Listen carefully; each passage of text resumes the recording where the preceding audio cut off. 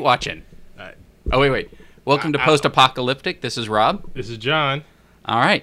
John was hate watching. I was just now hate watching, and the thing is, I hate to say that I was hate watching because there's some people in there that in this particular show that I love and have worked for and have been friends with, or a friend with one person, and it was Crackle's Dr. Ken show.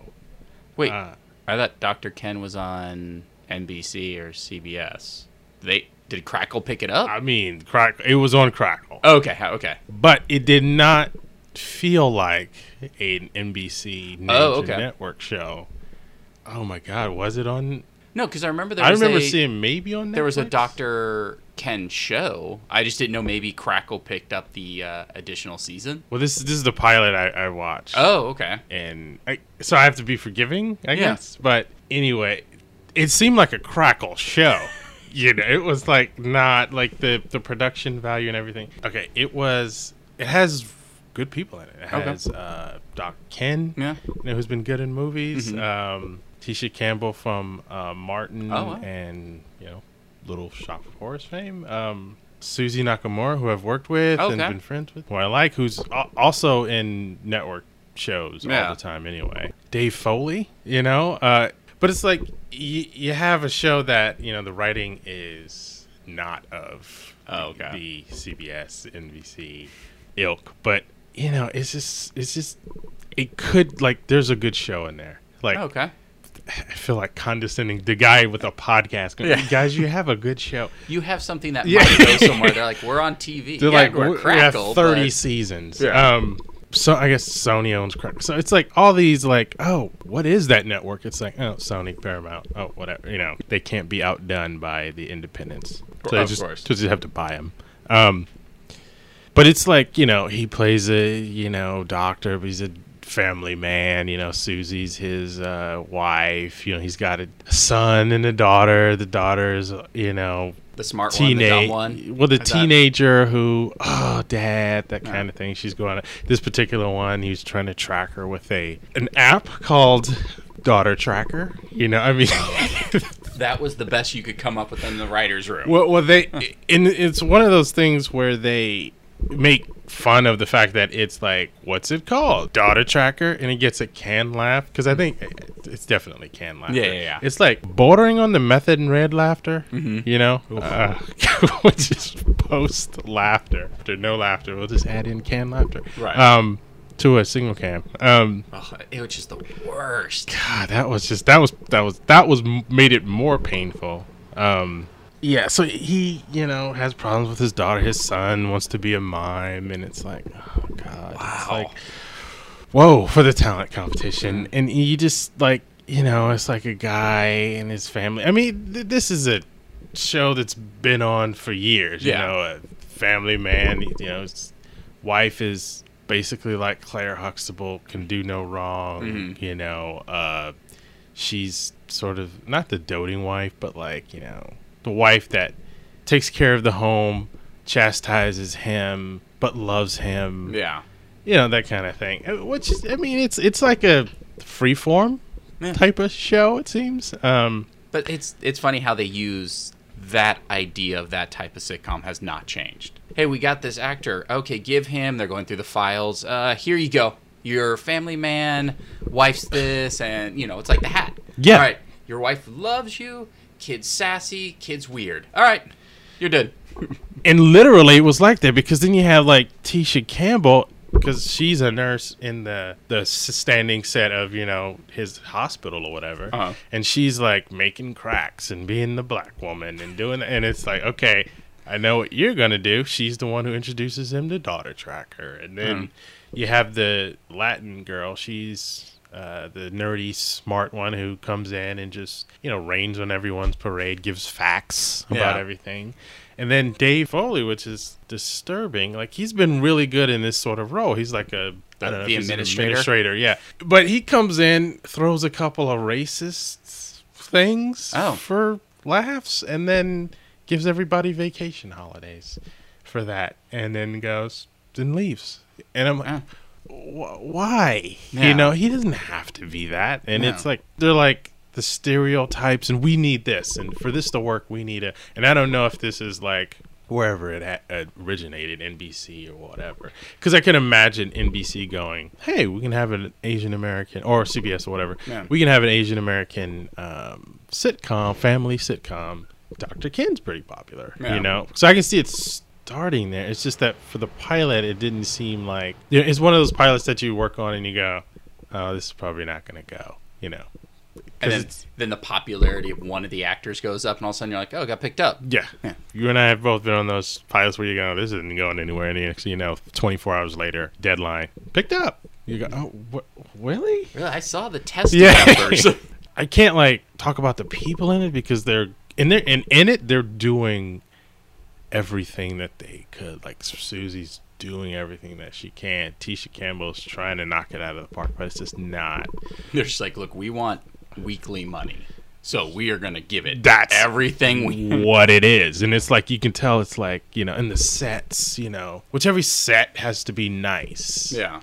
I did a show years ago, and it was about, it's called Complete Savages. It was about a Yeah. Yeah, it's about a firefighter in Massachusetts and his 5 teenage boys, right? And his brother came over, you know, every now and then. The house should be trashed. I mean, that's kind of what the Right. show is. I mean, it's called Complete Savages. But, you know, the network saw the set initially, and they were like, well, can you not make it so grungy, and can it be a little nicer? And, you know, sort of fighting with the EPs, like, guys, this is like, these guys are animals, you know? I mean, there's one kid who's like the nerdy kid, who's the neat kid, but everyone else is just, you know, they eat, you know, everywhere. They wear the underwear, same underwear every day, that kind of thing.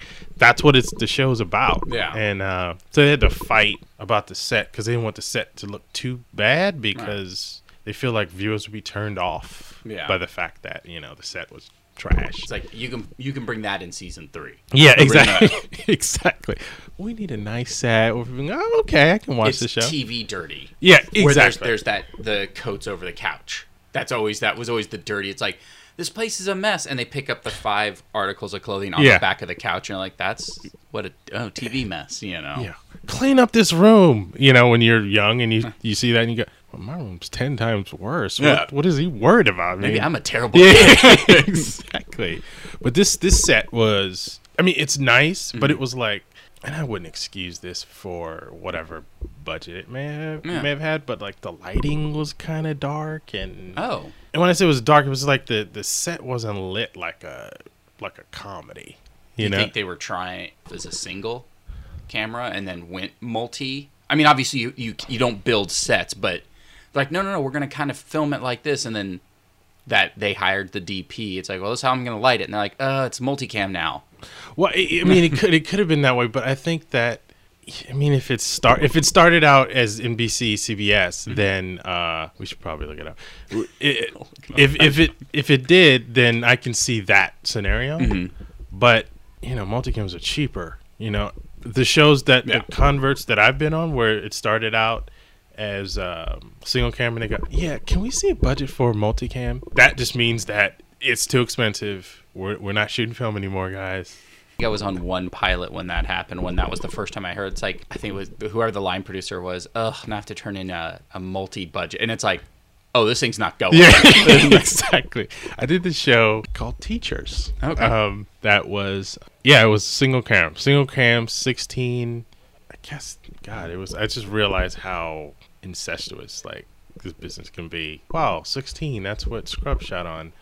And that's what Matt Tarsus. Oh, yeah. He worked on it, so he wanted to sort of follow that model, and so like he had this pilot, and it became we got 6 episodes, I think, called Teachers, and it was a single cam. You know, I think the pilot was shot at single cam and everything, but they were like, I don't know, this is kind of expensive. Can we turn it into a multicam? And it's like his dream to run a show, and finally he got his first thing, and he's like, what are you gonna say? You're like, would that keep this thing going? So he turned it to a multicam. So then it became a multicam. Chainsaw the sets in half. Yeah. All right, now you're. So that's usually because it's a cheaper thing. Yeah. And so this is. It reminded me of, when I say watching, I don't mean like I actually watched the show. Like I saw like maybe a couple minutes of it. It's like I don't know what it was called, but was that Joey Lawrence? Whoa.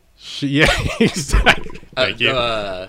It Melissa and Joey. I think so. It was like on ABC Family, which is now Freeform. Right, exactly. So it was that. It was like the sets are like nice enough, but it's like not lit like Will and Grace or something. Yeah. It's just, and I don't know if you can't turn the lights up. I don't know what that's about, but something, or if it's to hide the fact that we're not going to build out a whole like detailed set. But it looks fine. But these are the things that I often see in shows that are, of something like on a UPN, like if a UPN, what even is that? CW. Okay. Like if the CW had it'd be the same type of thing. And it's like, okay. And I know it's a cost thing to light it a certain way. I don't know. I feel like all you have to do is light it well once. And then you come in that week, ka-kunk. Yeah. Lights are on. I just don't understand.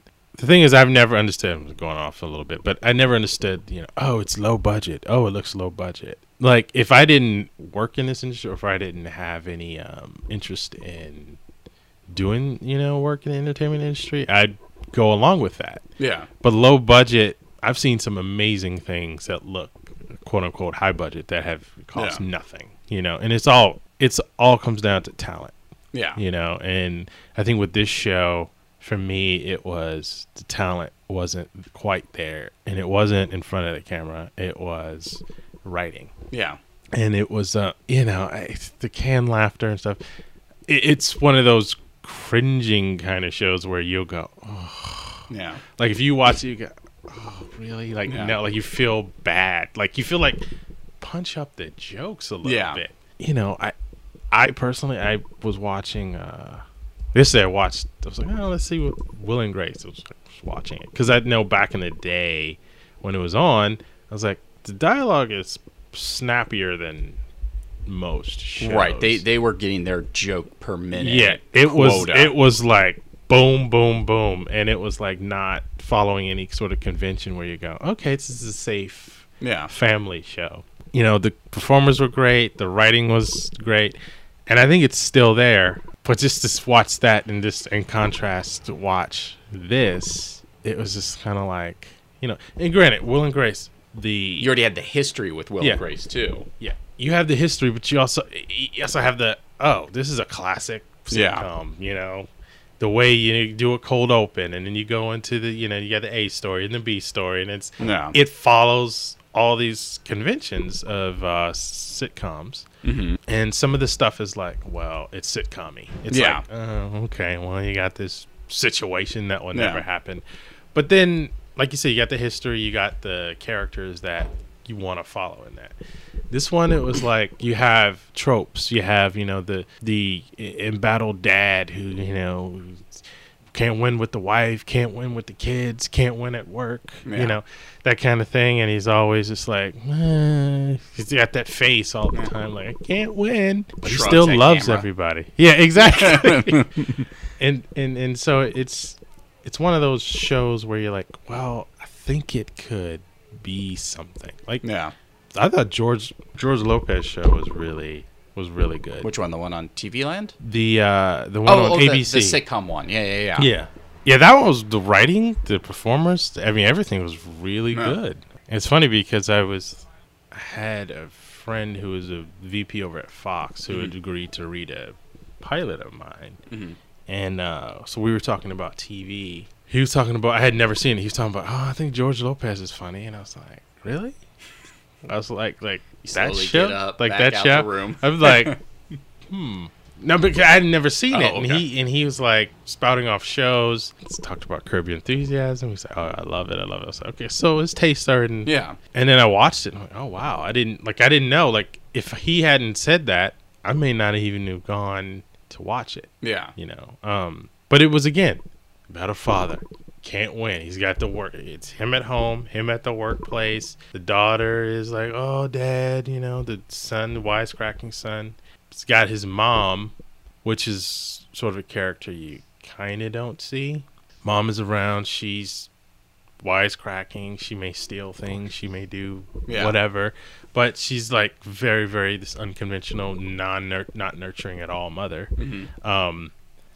And he's sort of, can't win there. And they sort of trade barbs. But the wife doesn't get along with the mom. Yeah, the wife doesn't get along with the mom. She's pretty and she's, she's doing her thing too. But it all worked. Yeah. Like this one, it just.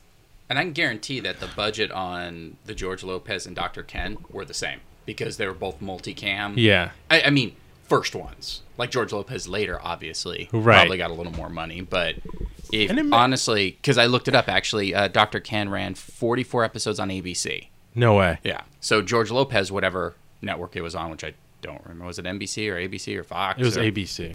In theory, their budget's exactly the same. I mean, the thing is, for you to say 44 episodes on, is it NBC? ABC. ABC. I get ABC putting that on, but it's like, now I'm like pissed at ABC for not like giving them more love. I could see like if it were Crackle, the network, or an original. Right. And I watched Dr. Ken because I was like, what can I watch that I can't, like, I could stand? And like, I'm like, but look, Dr. Ken. And I saw that Susie was in it. And I was like, oh, okay. At least it'll be like a mild hate watch. Yeah. Because I like these people.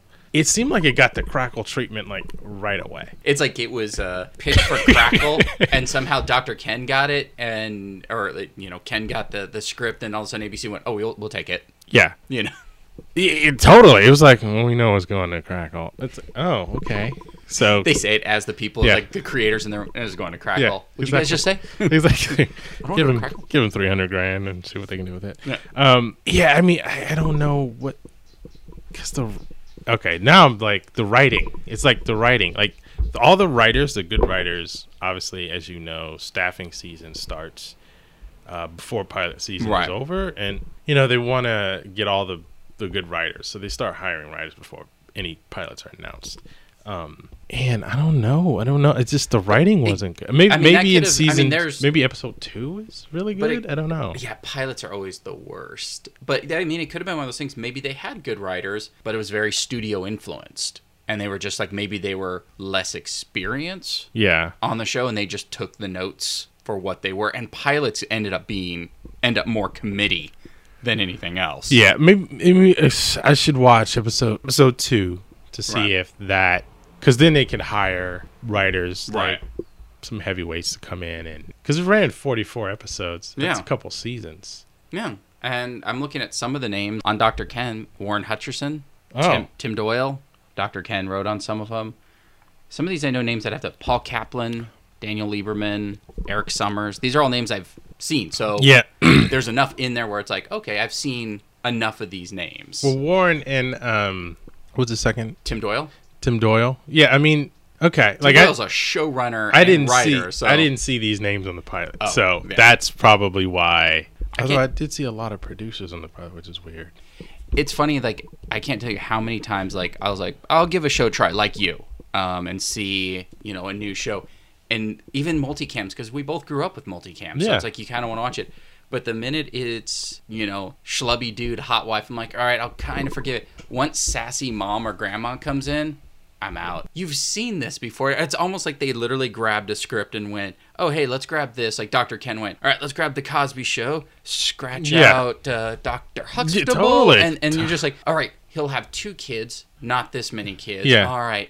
The mom lives there, doesn't visit. Okay. They just sort of deconstruct what's already there and probably even kept some of the same jokes. You're like, hey, didn't Rudy do what is it, a talent show thing? Yeah. Yeah, go watch that episode. You have some... the post guy. Definitely. Hey, get us episode 20. Oh, man. Yeah. This is... I mean, here's the thing. His daughter's name... You see this joke coming a mile away. Daughter's name is Molly. He goes to a party, daughter tracker, try to find his daughter. And then he goes around to people like, I'm looking for Molly, And of course, it's an undercover cop, and he goes, "You trying to buy, controlled substances and this and that?" And I go, "Oh, really? Then he ends up in jail, and then the daughter and the family come to the jail to get. It's just like the jail episode. It's amazing that's a thing. Yeah, you think back, every sitcom you watch, there's been someone went to jail for a misunderstanding. Yeah, exactly. It's like we were in jail, we were bailed out. Even in the Cosby Show, they were in jail, bailed out or whatever. It's like you just want something different. And I know, right, the studio doesn't want anything different. They just like, let's do something family, so they hit people in the Midwest. Yeah. And then, this thing will run forever, and then we can make, you can make the most money with a multicam. Yeah. Because you don't pay as much, obviously, and then they usually, you can just do barter syndication. You could sell a bunch of them, together. They're not, you're not going to be lost, if you watch it out of order. But this one needed a lot of love. Maybe Warren and Tim, maybe they came in and just, punched it up. Were you like, did you keep hitting info? Am I watching the rough cut? Is this the editor's cut? That's exactly kind of what I thought. I thought, like, this is like a first draft script. Yeah. Because it was like, it's kind of tired, And it's. And do you think that's what it is not even us being older, it's that you've kind of you've seen this. Like, even kids now probably watch these things just going, oh, yeah, schlubby dad, hot wife. Like, it's every sitcom's exactly the same now. There's no almost originality. Yeah, there's going to be the ones that stick. Mm-hmm. But that's mostly just because names behind it and they sort of force feed it to you. Right. Is Mom any good? It's okay. I've seen a few, only because I know people that worked on it, but they just keep releasing it. Yeah, I've wondered about that show too. I mean, some of these shows hit.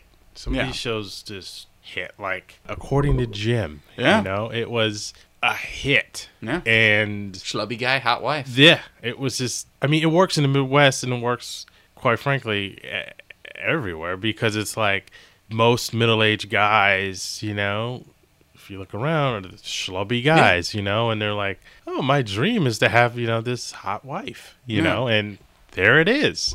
And he can be whoever he wants. He can be as manic and as crazed in his own world as he wants to be, but the wife is still going to be hot, and she's still going to come to him and love him and love the fact that he's still taking care of the family. And it's like, dad fantasy, and they're just like, yeah, this is what I would want my life to be. So I get it, but with According to Jim, it just wasn't a good show. Well, and it's funny to think, too, like, we've been on enough shows to know most of the demographics of the writer's room, and half the time there's one person that's probably actually married with a kid. Yeah. So they're just all the ones writing this dad fantasy, and it's like none of them. Yeah. There's like, I think my dad used to make this joke, Yeah. Like, all right, cool. Exactly. Hire a bunch of kids. I don't know if they're kids, but I know that, just go back to the evolution, go back to Will and Grace. Mm-hmm. Like, just looking at all the writers, you see, familiar names, but then you see a whole slew of new names. Yeah. So I'm sure those were like, okay, we need to make this thing current, make sure it's current, so we're going to hire, again, I don't know if they're young from the names, but it's like hire a more diverse, like, younger group of people. Well, yeah, and some of those names, because I watched the first one. With the Will and Grace, I was going to say a lot of those people are probably, the one I watched was probably a lot of holdover producers. Yeah. Like the people that just have, you worked on the first one. Right. You get money. So it could have been, because I was like, I went through that name on that opening credits. I was like, how many people are on this? Then I was like, some of those have to be the writers, producers. Some are just lineage from the first one, and then the new writers. Imagine how when you see that, you just go $sign. Jeez, how much does this thing cost? And I was thinking too, maybe that's why that run of must-see TV worked so well, because it did sort of shake the vibe of the traditional. Almost every sitcom to that point was always family. Mm-hmm. It's like, because even the first must-see was the Cosby Show. What were the other ones? There were other like family. I can't even remember that. I had it in my head now. Like Well, specifically on NBC. Yeah, I was just thinking of like the NBC lineup, because then that later one, which was the 90s, you had shows, you had Friends, about Friends, obviously. Seinfeld. Mad About You, couple without a kid. Yeah. You know, Seinfeld, adults living, and then whatever that floater third one was, which would come, or fourth right sitcom. I mean, I know Cheers was towards the tail end, and then even Frasier. They were taking that idea away. Like someone deconstructed the pilot or the sitcom and went, why isn't it more about just people? Yeah. And not about married people. And then now all of a sudden I feel like we're back on that cycle again. I think we're back on that cycle, but I think that you could argue that it's still about family. Yeah. I mean, it's always about family. Like you said, it's a different construction, like a different construct. Like you have Friends, they're still a family. Oh, yeah. They're just not the husband and wife, kids. Seinfeld, there's still a core group. There's still like a family because we still go with these people. So it's still the same thing. And I think what they did is just appropriate it in a different way to like a workplace, living on the same floor in an apartment building, or just friends or whatever. And it's still there. So why can't we just get a bunch of people together that we like and just follow them, every week? Which worked. And going back to the family now, I think we kind of need that, But at the same time, there's always that like attempt to blow it open, like Modern Family, like they're family but this, they're family but that, this one's gay or this one's that. Is they're just trying to make it so that it's like, it's the writer going, we want to give the network what they want in a family show, but we also want to do in the same parameters, we want to do what we want to do. And so you end up making something that could work but often doesn't, because it's like trying to appease a network in their family show. And they're like, oh, great, we get a safe family show. And they're like, yeah, but we don't want safe. Yeah. It's like when Phil Rosenthal accepted an Emmy for Everybody Loves Raymond. He said, he turned in his script to CBS, and classic family show. And they're like, what are you trying to do here? And he's like, All in the Family, all these shows that had a big effect on me. I just kind of want to, for today's time, I kind of want to do that show. And they're like, can you make it more edgy? And he's like, I remember his joke was like, so that's what we did, and we have Everybody Else Raymond do the edgy show. And it's like, I don't know what that means. No. But then you almost wonder if they even read it. Yeah, exactly. Like, I mean, because if you read the pilot of Everybody Loves Raymond, you're not, this could be edgier. Not really. Yeah, and that's kind of where he was. He was like, and then get laughter from the the crowd, and it's like, this is not. It's like, all right, the brother's a cop now. Yeah. Okay. Yeah. There we go. We'll have some drama and edge. Exactly. A little more edge. Okay, he's cracked out, and he comes. Wait a minute, is this a comedy? Is this on FX? Yeah. But it's one of those things where like it worked because the writing was good, really good, but the actors and characters were better. Yeah. And that usually you can oversee bad pilots that we've worked on before, where it's like everyone's in it's really good, and you can course correct. Yeah. So like if the studio's smart, they're like, yes, we know this isn't the best episode. Maybe we'll reshoot it. Maybe we won't. But we know the people gave everything they could for this pilot that we didn't think anything of. Yeah. And go fix it. No, totally. I mean, I just think that there's all types of different variables. I mean, specifically Everybody Loves Raymond, when I did that show, Complete Savages, our showrunner was a producer simultaneously on Everybody Loves Raymond. Oh, okay. And a lot of the crew from Everybody Loves Raymond did our show. Yeah. Multicam is so weird. Like, you can do 2 shows as a crew, and it's weird. Like, on 2 different networks. Yeah. And so a lot of people from that show came to that one. And I remember talking to Mike Scully, who was the showrunner, who also worked on Everybody Loves Raymond, who also ran The Simpsons for a while. And he said I had to take him. That was PA. I had to take him over all the way from Universal to Warner Brothers. Yeah. To 1.1 mile or something like that.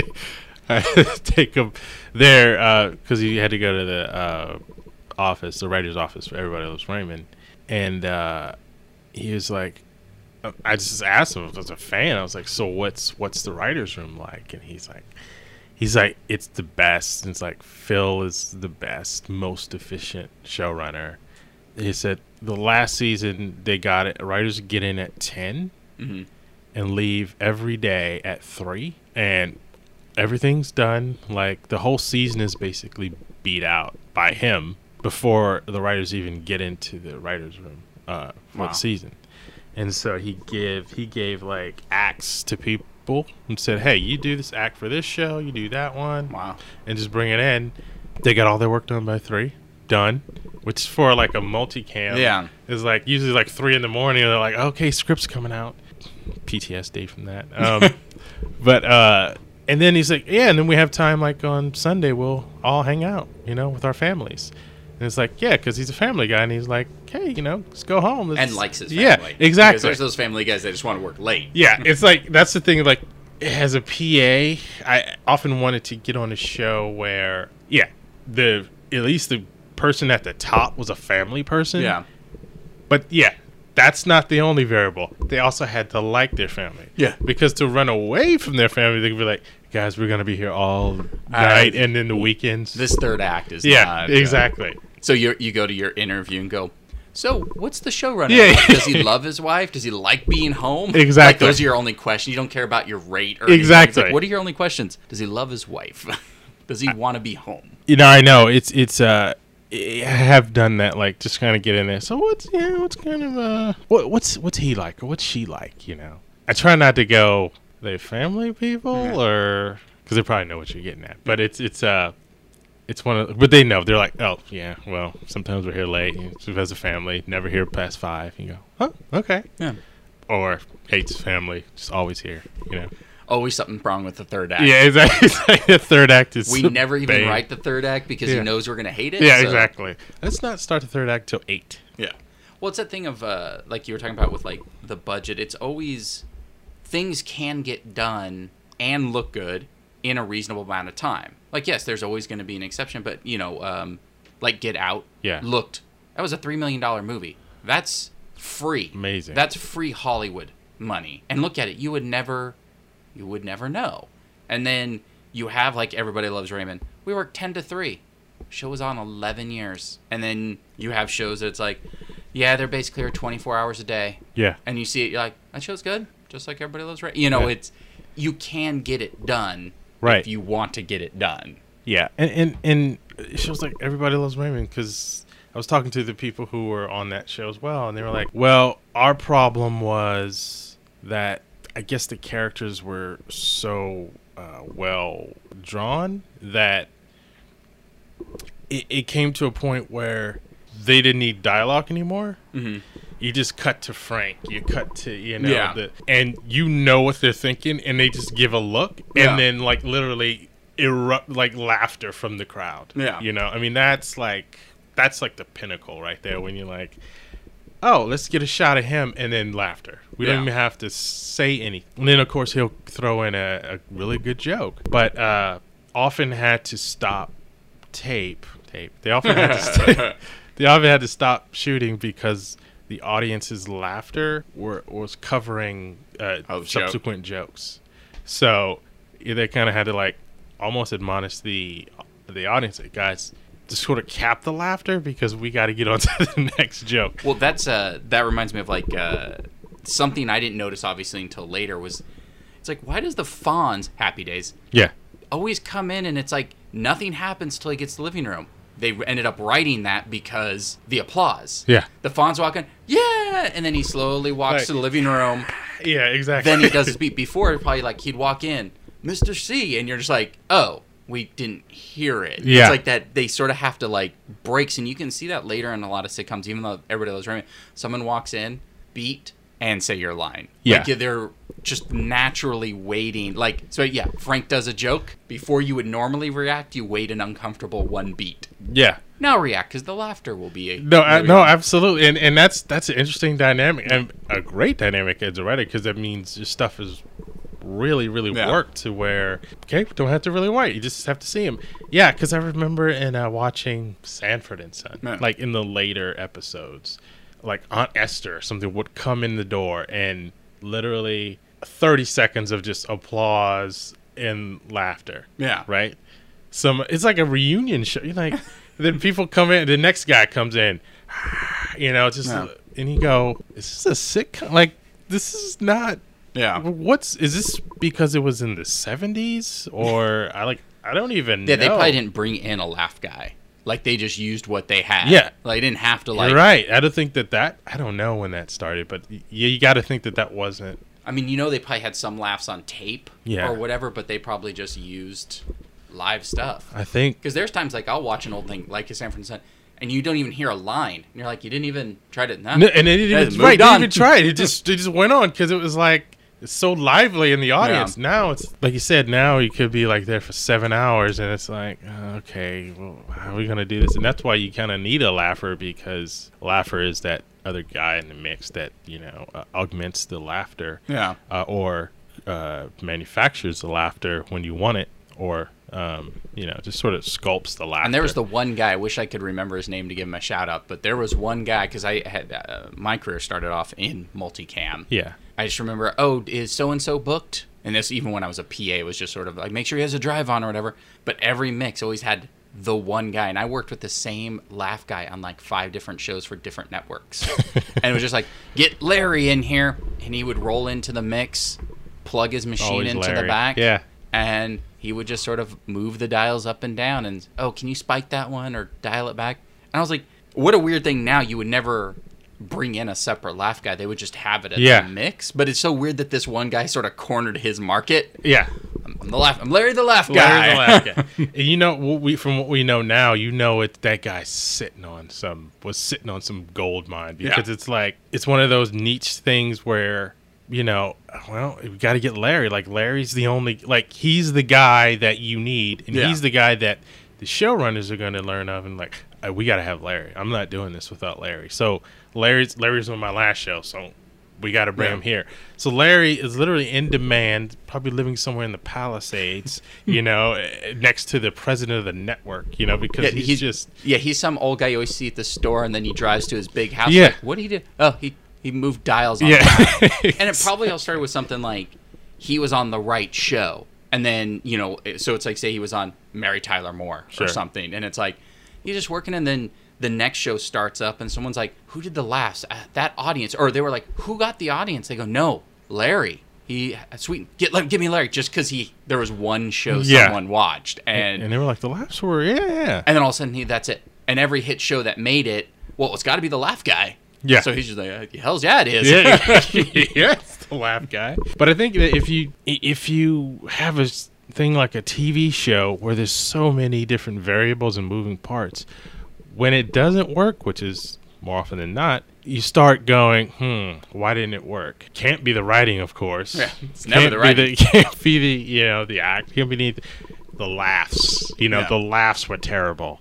And it's like, let's make sure the next time we do this, we make sure the laughs are good. Mm-hmm. Some of the laughs are weird. Some of the they're fine. But, you just start getting nitpicky about things. And then maybe Larry, the laugh guy, is like, you got to have a really good laugher. Or the showrunner has that one conversation with the mixers, the one cool showrunner. Hey, so what's going on? I was like, Larry, though. Larry saved the show. I mean, I like what Larry's doing. Larry's work is on point tonight. It's like, he's got this laughs. And it's like, he rolls in with his gold card. Yeah. Oh, Larry's here. Yeah, exactly. Everybody starts laughing. Laugh track for Larry. Yeah. And then he rolls in. He's like, I'm going to need 5. Oh, no, take as long as you want. He's got his solid gold card. Yeah. Solid gold. He goes, I'll be back. I need dinner now. But the mix is about to start. Yeah, I'm going to go have dinner. You'll okay. Are you going to go? Okay. We'll wait. We'll wait here, Larry. We're all here for you, Larry. The Larry the laugh guy. And now, I used to be like, shh, because I still, would be a writer director, but it's like, I don't want to end up like Larry the laugh guy. Now you're like, I wish I was Larry the laugh. It's like, wait, Larry the laugh guy has a house? I know, exactly. All of a sudden, I want to be Larry the laugh guy. Yeah, exactly. You're like, damn. Some of these sound guys are just like it's a lot of money in it. Yeah. Because it is it's a big job. It's a technical job, and it's a very creative job. So, and you have to meet the demands of all these people every single day. So it's high stress, but these guys make a lot of money if you're good and you keep working. Yeah. So it's just sort of being in that market, and that guy or that woman could be at a party and go, "What do you do?" People who don't know. "Oh, yeah, I'm a re-recording mixer for TV." "Oh, that's great. What do you do?"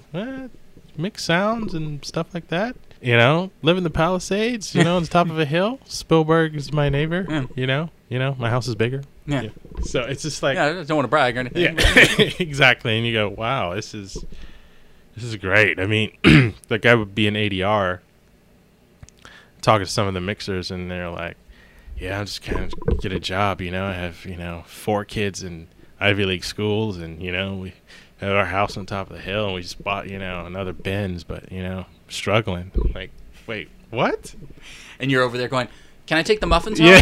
Like, it didn't look like anyone touched the muffins, so can I just bring these home with me? Man, he's like, yeah, like, sure. None of us like those low budget. Exactly. Like, we eat our solid gold. Yeah, exactly. We have a muffin guy at the house. Yeah, you just said, oh, you want a muffin? Just yeah. up a muffin right there. From scratch. Oh, man. I would like to do a sitcom again just to see. I haven't done one. I'm the same way. I'm curious if it feels exactly the same. I haven't done one in ages. And but is it? But now they don't, like Will and Grace may be different, but now they don't really do the audience like they did back in the day, right? Now they just, granted, the last one I did was 2006, and we brought the audience in. We did, I think, 2 runs of the show. Brought in a second audience, like we did the 4 o'clock and the 6 o'clock audience, and then after 2 runs of that, we let them go. Then just reshot everything to see what would work. I mean, it was a terrible pilot. Yeah, it was one of those ones where we did way too much shooting outside the stage, so the audience ended up having to watch half of it on a monitor, and that doesn't bring them in. And so all of a sudden, you just see the intro to the playback, and you're like, "Well, that was stupid." So yeah. But I mean, it still felt. I mean, even that, I was coming off of doing 4 years on single camera, and it was like, but it was a pilot. So the pilot sucked because the hour sucked. So it felt like my regular job. But I'd be curious to like jump on Big Bang right now. Feel like they're working half days.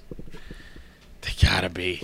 It's just like phone it in. I mean, just the money that the thing generates. What are you gonna tell them? I mean, the network's not gonna. I don't know if they're giving notes. It's just like, I bet they do like arbitrary, like notes that are not wishy-washy. You're not gonna stick to your guns on any of the notes. Yeah, it's like, shouldn't we go to Sheldon a second earlier? Yeah, we could. Okay, cool. Thanks. That's all. That was a. It's sort of like, guess you have to, justify your job to say, well, I got to be doing something. But it's like, you talk to these people in private, and they're like, the show runs itself. Like any show that's on like 5 seasons or whatever or more, they go, show really runs itself. It's like they know what they're doing. We give a couple of notes, a couple of suggestions. Yeah, that's kind of it. They take it or they don't. We're still getting like $1 billion from this show, and we just sold it 4 more times in syndication. Season 6, and the scripts come in, and you say you're even middle level, and you haven't read them. It's like, oh, they're adding a cousin Oliver, and Brady Bunch reference to when the kids got too old, so they brought in a younger kid. They always bring in the baby, and I'm sure that would be the moment where it'd be like, wait, we're doing what to Big Bang? Then you start getting a little more, it's like, okay, what are you guys doing? Yeah, it's like little Michelle or whatever in Full House or something, and then now she can talk, and it's like oh, and and Larry gives her the laugh because it's like that sort of half laughter. Yeah, and it's like this sort of, oh, isn't that cute? The baby's speaking, but it's not like fun. Like, I'm not gonna. That show wasn't a Friday night. Yeah, I was a kid and didn't have anything to do, but it's like, I'm not gonna cancel my plans of Friday night to watch the little kid. With the one zinger. Yeah, exactly. Like, oh, and it's always like so cute, and it's always, at least I could tell that it took 40 takes, in the 2 minutes that she can be on stage. And no one's around, so that means they just shot that with her all by herself. Just keep going, we'll use something. Yeah, but sadly, those two are the richest off that show. Exactly. Oh. Will and Grace, there's this editor I worked with on another multicam. He has, should try to find him. He has an associate producer title. Oh, of course. And he edits. I know Yeah. he's directed too. I can't say anything because people can find out who he is. But he's been in this business for a while. Good guy. Yeah. But it's like probably either the fastest or the laziest editor that I've worked with. And I say that because I didn't know what he did in there. But he would literally come in and at 10 and he had the Raymond schedule. He would come in at 10 or 11, brand new episode, brand new, had to get it cut out. And like at 2 or 3, he'd be done. And I'm like, he came in and was like, all right, guys, I finished that episode. And really? You just got here. You haven't finished? looked at one frame of dailies yet. I'm like, you finished? He's like, yeah. He's like, I'm done. It's like, guys, I've been doing this for a long time. You gotta love those people. Though. I know. I got a party to go to. I'm done. I was like, I'll actually stay here if you want me to. Yeah. But the show is done. Like, it's ready to be exported. I'm done. It's good. And I mean, it worked. I mean, it's a multicam. But the thing is, with a multicam, like, you have like the line cut, you have a lot of things to work from. Yeah. So it's not like a single camera. So he could do that. And I could just imagine a show like Will and Grace. For him, I'm sure it's another show. He goes in and he, cuts it and that's it. And you're, especially if you're going into like new season of Will and Grace, they had 8 years behind them. You're not trying to get a performance out of anyone. Yeah. Everyone gave their performances. It's more of, who do you want the joke to lie on? Whose face do you want me to cut to? Yeah. Because they all made a funny face. That's probably your biggest choice on that. Like, you're not like, I got to fix this show. It's already fine. Yeah. No, totally. It's just like James Burrows is directing. You got the cast who's done 290 episodes before. The writing is still, sharp. I mean, it's like, I'm set up. Just cut this show in an hour. He just gets the line cut and goes, all right, I'm going to swap that daily. Yeah. I'm going to swap that. All right, here you go. Yeah, let me find this. Let me find that. Yeah, it's like, but this is well and good. Don't you need more? No, it's like, it's good. And people probably think, oh my God, I bet they spent so much time. No. Yeah. That's why that goes back to that time thing. Everybody Loves Raymond didn't detour from their 10 to 3 schedule. Yeah. It worked completely fine. And yeah, I never understood. I think that's just people that are maybe not confident. Do you think that's like you have an editor that over edits, or maybe the director comes in and spends like the 2 full days? I don't, and it's like, are you just not confident, or you just feel like you have to spend that much time? Well, I think that, in his case, the directors would come in and go, Ken Whittingham did a show, which, shout out to Ken Whittingham. He's super fast. He's the best. The technical director, on the show, came to me and said, Ken is the best director that we've had this season. He's like, knows what he wants. He's very well prepared. Shots are just spot on. Great. And the editor said the same thing. He's like, yeah, he came out of his bay. He was like, you know what? That was the easiest show to cut. It's like, Ken's stuff is just, it just cuts so well. He's like, you can use the circle takes and it'll have the assembled show. Yeah. He's like, I didn't have to fudge anything, So he's working in there. He's like, oh, I didn't have to do this and do this and do that. He's like, I didn't have to do anything. He's like, it's all good. And then he sends it to Ken, and Ken, works. So he's like, well, I can't come to the office, but just send me a DVD. That's a circular thing for the young kids. Had a DVD sent to him, and Ken had like 2 notes and 2 suggestions. And he's like, but basically, this is good. This is what I envisioned. It's not there. And you and I have been on sitcoms where it's like, another late one tonight. And it's like, oh, really? Okay. How many more angles of that are you going to get? Yeah. It's pretty much done. And that's kind of what multicam was back in the day. It wasn't a whole bunch of editing in this, and they just sort of put it out. It was like, it was one, it was like a little mini play. Yeah. That was it. It was just like, here's your taped play, Yeah. And I think I'd worked in single cam for so long that Marshall and I did a kids pilot that was multicam, but it had no audience. Okay. Because the kids you know, I mean, the ratio was high Yeah. because they're kids of takes. You know, it's like with kids, it's usually like 8-to-1. Yeah. You know, 8 takes for every like good performance or usable take. Mhm. I remember that from the film days because I filmed with kids and it was like an 8-to-1, and people were like, "Well, why are you shooting with an 8-to-1 ratio? You have no money." Yeah. You know? Because of that, and because there's labor laws, you know, the kids can't work, you know, but a certain amount of time every day, and they have to go to school too. So to get everything we needed, we couldn't really shoot that with an audience and Right. you know, have performances like we wanted. Master P's kid was in that. Oh, right. I remember yeah. Marshall talking about this. Yeah. That was quite a day when Marshall and John meet Master P. Yeah. That one that lost a lot of its like what I liked about what you said about the mini play. What I liked about the multicams was like the one that talked about what the editor from Will and Grace did is the fact that you can go to the stage. There's an audience. There's an energy there. Yeah. You're on the floor. I love being on the floor as post because I had to do nothing. Yeah. I didn't have to The one time no one's contacting you. No one's contacting you. You just watch the show, look important down on the stage. You know, sit in the director's chair with the writers and be like, yeah, they think I'm a writer, I'm a producer, or whatever. Exactly, yeah. Here I am, a PA. But it's like it's that whole energy of the night, you know, that I think is cool. Like I really enjoyed it. And then you go back to the office and it's like, wow, this kind of thing is already cut. But I hadn't worked in it for so long, and I came to this show as a Nickelodeon pilot, and Yeah. and they were like, "Oh, we'd rather you start with the line cut first," like telling the editor start with the line cut. And of course, he was like, "Oh," took umbrage. Why they're gonna tell me how to cut this? These guys in the control room are doing a cut, and now I have to. And first I was like, what is a line cut? Like, I didn't even remember. Oh, okay. I was like, what is a line cut? And you're like, that's already done? Yeah. And then they had like a control room that was like in a trailer. And then we like shot on a stage. And so they would control and like cut. And my whole thing about single cam was like, you would never do that. You know, this is not.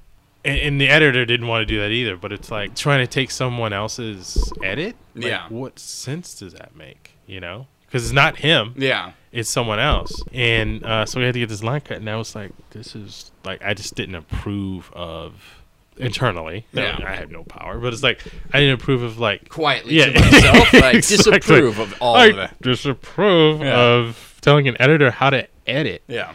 Because they were like basically going, oh, then we can get this cut like right away. Yeah. Because all you're doing is using line cut as a guide, as a Bible, and then like you may swap in something here or there, but there's your cut. And he's like, "Oh no, I'm not doing that."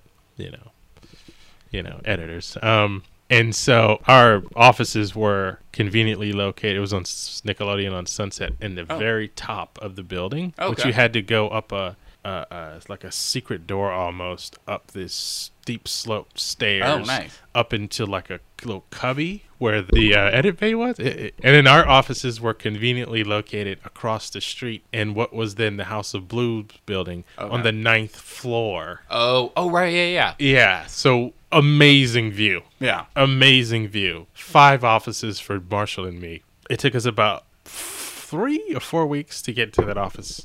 Prior to that, we had no office. Of course. So how are we going to work? Well, the conference room is available when it's available. Yeah. But when we have conferences and meetings in there, you're going to have to find a place. Where?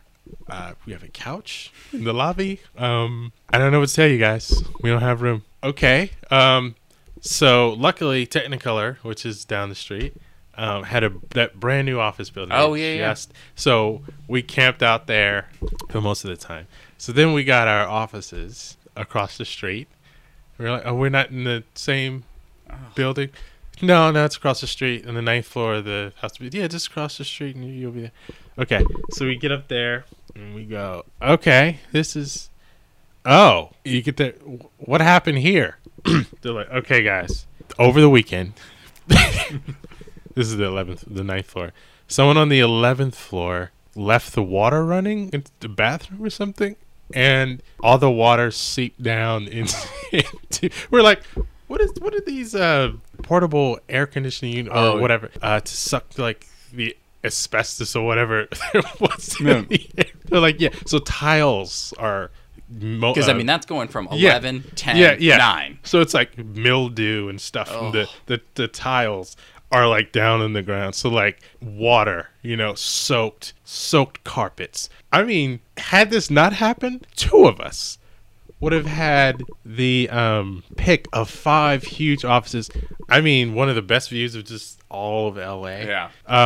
So we were like, okay, there's one office that's okay. Yeah. So him and I had to we were sharing an office, but we're like, okay, do we have like?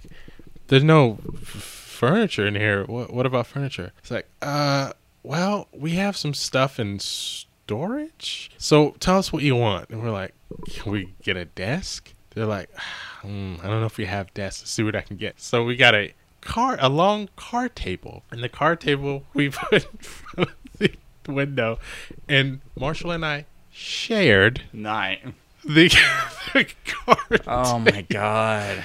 and our pilot like had 3 more weeks on it, and they were like, yeah, and about the phones, guys, they won't be ready for another 2 weeks. You're like, all right. We're just like, we got cell phones, we'll just use wow. that. And so we're like, what about food and stuff? Because we didn't have a PA, like we had to share the Nickelodeon PAs. Yeah. So we're like, can we get like a food or anything? Like, okay, I think we have some stuff over there from maybe our office or something. We can bring you something over. And so they bring stuff over, like it's all like Twinkies and stuff like that. Expired. And it's like, I think Marsha goes, okay, we're good. Do you need anything else? Nope. We're fine. You just got the food and went, well, I don't know what I expected. Yeah. I kind of exactly knew what this was. Exactly. It's like, okay. You're like, you know what? We're just going to set our office up at Tender Greens. Right, exactly. Right down the stairs. We have lunch if we need it. They have Wi-Fi. We're fine. Right. It's like, it was the greatest view. Like, it would have been great. But it was like, first of all, we could see our office, our bay, edit bay. Like, the window from our office. We're like, well, we can see it. But to get to it, it's 20 minutes. Because you have to leave. Oh, and there was a lock on the door. We didn't have keys, I think. So we had to take a flat of water and like put it in the door so that it wouldn't lock. It was just we don't have keys yet, guys. Sorry. So it's like, oh, sure, of course. And so it was like, it's kind of 20 minutes to get to our office. We could see it's 20 minutes because you have to. Oh yeah, because it was right across the street. There was at least there was that light. Right, there was a light. The Palladium. Right, so you had to like get in the elevator, go down, get out of the lobby. I don't know if you had to. I think you maybe had to check out of the building. Sure. And then you had to, go to the light, go across the street, go through the guard booth at Nickelodeon, get into the building, which you had to have a code key for. Of course. Then go in, and then you had to go left into a door that led to like some writers' offices of another show, and so you would sort of go through that into another door, which looked like some sort of closet door, and then you'd go up this ridiculously steep sort of incline of stairs where you're like, how do you get equipment up here? I don't know. And then you go through like the light booth for iCarly, and then you go up another flight of stairs up into this little cubby that housed, the editor. And you're like, okay, this is where we are. And iCarly being a popular show at the time, they had offices for an office. It's like, I need a place for my bag. Let's put it in that other office. The thing is, Dan Schneider for iCarly sort of owned Nickelodeon. Oh, okay. At that point, because of iCarly and his other shows, so that's why we didn't have any room because he had 4 offices. he had just the run of the building. Yeah. So they were like, we thought we were going to be able to, but he needed more space. So you guys are a pilot. He's a successful show, basically our network. Sorry, but if you guys need anything, let me know. okay, sure. Unexpired food? No, that's not going to happen. Yeah. Okay, thanks. So it's just like, and I remember being in the conference room going, all right, I guess we'll deal with this. And then go, okay, guys, we're having a meeting here. You guys, oh, okay. I guess we'll go to you want to go to Technicolor and just hang out. Like, at least their snacks aren't expired. Yeah, exactly. Well, and that's the thing. Those are those things where you're like, pilot. Yeah. Whatever. And you just expect all of that. You guys won't have an office. All right. Yeah. Pilot. Yeah, and that's what it was. It was like, it's a pilot. It's not like, for the whole season. But it just literally was like everything that happened was like, sure. Okay. Yeah. Of course, 2 days before we get in, the floor falls in, the ceiling falls in, and there's literally like, there's clearing the air because the air is toxic. Yeah. And they tell you this. They're like, you guys can stay in here, but I'll just let you know, you probably want to keep the door open because this is toxic air. And we're trying to get all the toxicity of, the substances that fell in here out. And there's mildew, in the carpet. So it does smell in here, but we're trying our best to deal with that. And there was a slip of paper on the floor. And he goes, oh, and then there's your Wi-Fi password right there. We go, but, oh, right there on the floor? Yeah. There we go. Soaking up the water? Yeah, exactly. Okay. And you're at that point, you're like, there's no way the Wi-Fi works. Exactly. It was spotty. But it is weird that like they wouldn't just tell you not to stay there. Hey, it's toxic. It's yeah. Like, but you can stay. Yeah. Yeah, and it's like, why are we here? What?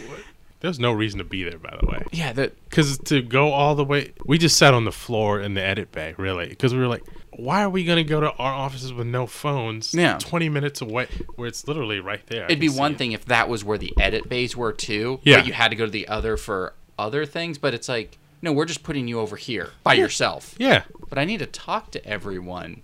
But you don't have phones. Yeah. All right, fine. Like, I'm going to go back to my office, yeah. take a deep breath, and see if I can just like pass out or get high. Yeah, exactly. It's like, you want to go out to the office?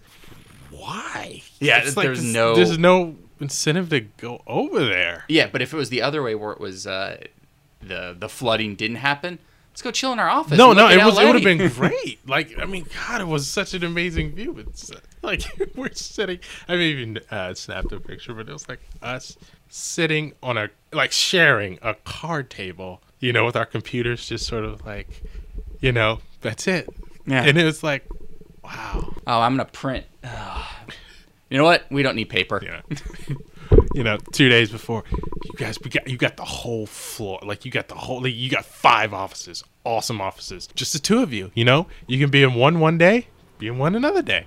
But that's also a weird thing, like them trying to sell it to you. You have 5 offices, but it still takes me 20 minutes. Yeah, it still doesn't. You can tell me I have the building, and it's not going to solve any of my problems. Yeah, it's just like Yeah, it was like, we're putting you over in this building here with no one but yourselves. Yeah. No phones. It's no real anything, really. I mean, it's just a place for you to, because we don't have any furniture. Mm-hmm. But I love that it's like knowing that you needed a desk, and they're like, what do you guys need? It's like, you probably need a desk. Ooh. Yeah. It's like, they should have just went, what do you need that's not a desk? Right. Because we might be able to get that for you.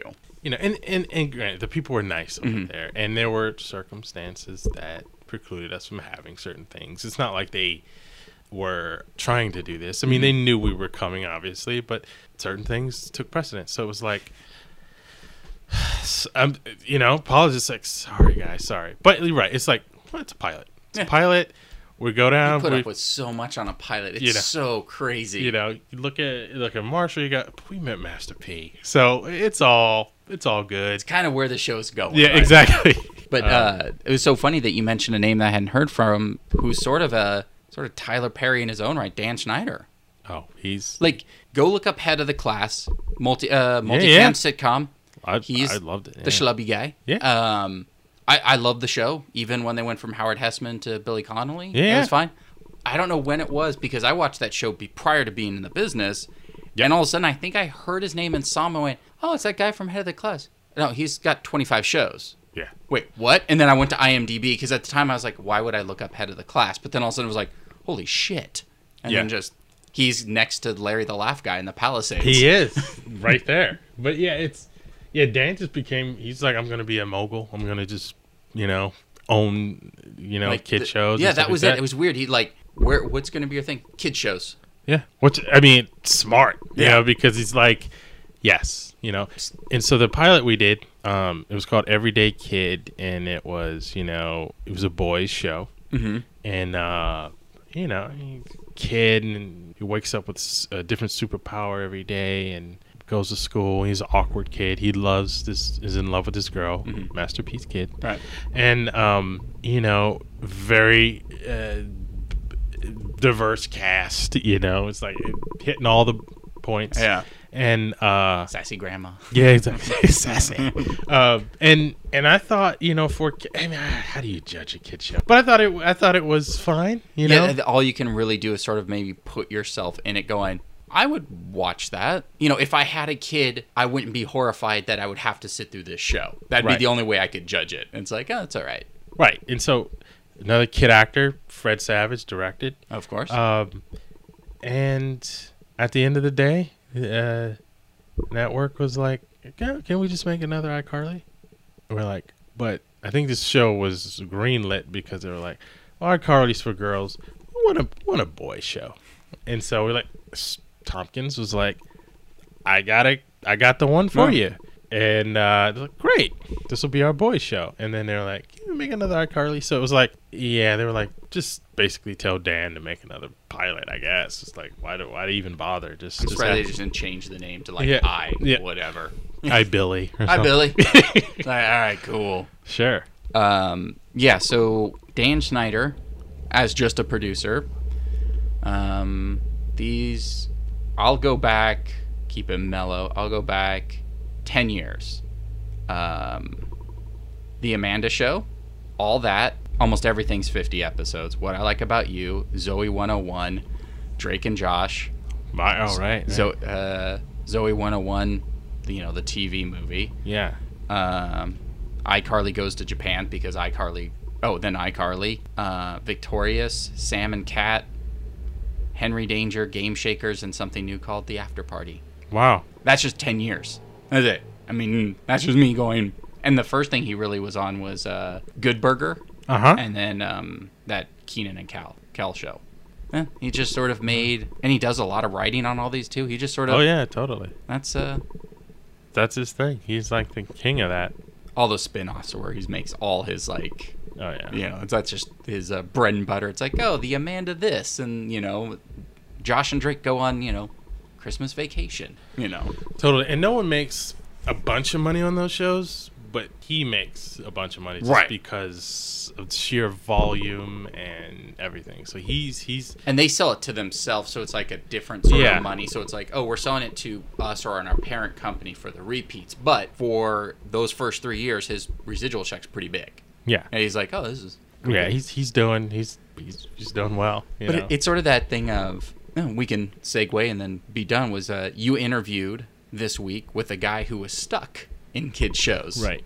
Great guy, super nice. Yeah, but really good guy. It was almost that thing of Dan likes doing it, but it was like, oh, I started on this. I think he did regular shows, did one kid show, then they're like, hey, we're gonna do another one. Okay, and then it became his reality. Yeah, then it became. Well, that's all what of you a sudden do. it's like I can't get out of them because they never stopped shooting. Like that was it. It was that everything was always on this like year cycle because the kids were young.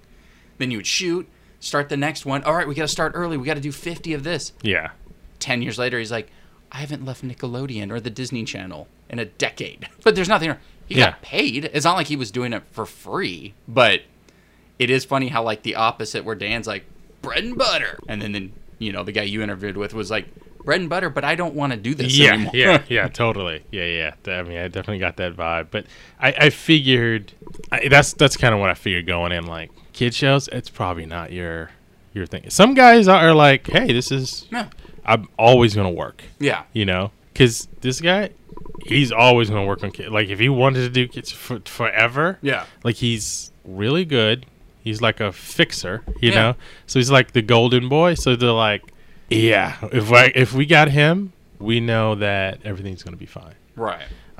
So he's gonna be like the first choice for anything, and he's like, "Well, thanks, but that's not really what I want to do." Because with those kid shows comes, they're not gonna have the money, They're not going to give you the money. They're not going to give you the staff. Yeah. It's just going to be like the demands and desires are going to continue to grow, but the money is not. Yeah. The time is not. And so you're just going to have to find a way to give them what they want, with a low cost. Because that's the whole model. It's like, we're going to greenlight Disney. We're going to greenlight this show for 3 years. Yeah. We don't do shows past 3 years. We don't do them under 3 years. 3 years. So... And there might be an exception where it's like, this is the biggest moneymaker we've had. Yeah.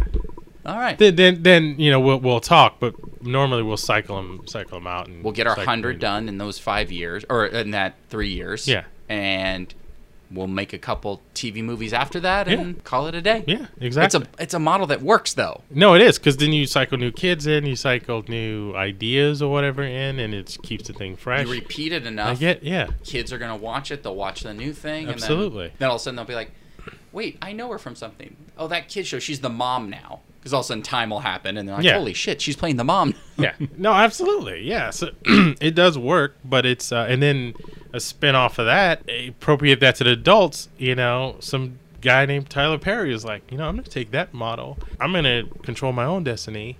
I'm going to have them greenlight 100 episodes at one time, and I'm going to shoot them all this year. Yeah. Because I have my own studio. Yeah. Oh. Yeah. Exactly. Oh, you have like a stage? No, I have a military base. Exactly. Oh, is that what you call it? No, I have a military base. Exactly. But imagine being that, like shooting that many, that fast. And then as the actor, I mean, you got paid for all of them, and you'll get a residual, but you lost the time, or you gain time. I don't know. Like, is it that great thing where it's like, awesome, I didn't spend 5 years on this show. I can go move on to my next thing while this show airs for the next 5 years. Right. Or is it like, I like working? I think it's a lot of what we were talking about. Circle back to the very beginning of this podcast. It's like, I want a weekly check, or I want a check, and this is a way to get exposed, to get on the air. And that's why really any actor should do it, because it's like, you're on TV. You're gonna there's 100 episodes that's gonna air. Yeah. And he's gonna have something else, and he's loyal, so you'll be in something else if you want. But I had a friend who was a writer on one of those, and I think they shot like 3 a week. You know, and it's like, he's like, I don't know how. I'm so tired. It's like, but yeah, 3. We shoot 3 a week. I can't imagine. And then all of a sudden you're just getting to the point where like, all right, well, we aired. What are we working on? Next year's shows. Yeah. Okay. Awesome. Sure. The writing, shoot 1 a week, and we were talking about being up, wow, they work 24 hours on that show.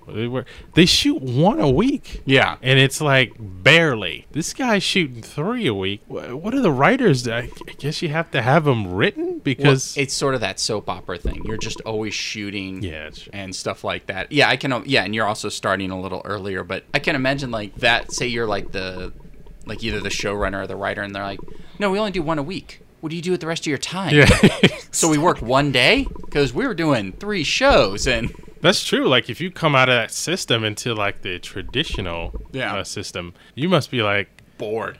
Can you put a script together? You're like, all right, give me 20 minutes. You're like, wait, what? No. Here's your season. Yeah. Oh. Yeah, exactly. We're going to shoot 2 of these this week, right? Exactly. Oh, my. Yeah, totally. Yeah, that's why they probably look for those kid guys as writers. These guys are fast. Yeah, exactly. Maybe okay, but we'll get this stuff in and out. We're going to Phil Rosenthal this. There's a Phil Rosenthal. He's like, people say, wow, he's the best show. I don't think he's run anything, and it's like it doesn't seem like it's something that shouldn't have been already done. Like, oh, he has the whole season beat out. So when you come in, you sort of beat out the rest of the season together, flesh it out. Like, first day, maybe hands out different acts of all the episodes to different people. Yeah, come back in, a week. A week you have that episode. A week you have that. We have that episode. So, like, every week you'd have the whole episode already done.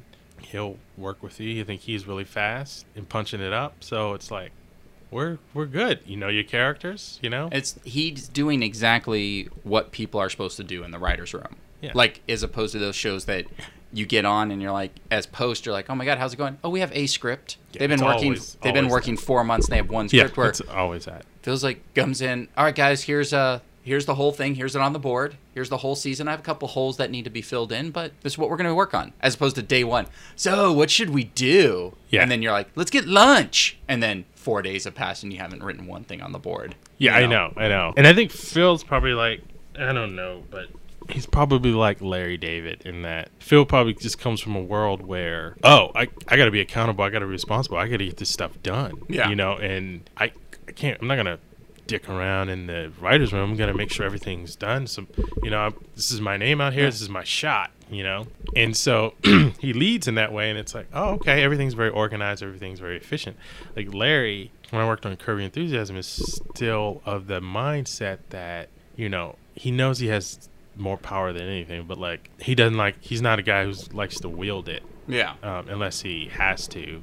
But he also, his work ethic is like as if he's a plumber or construction. Like he's like, I come in every day at the same time.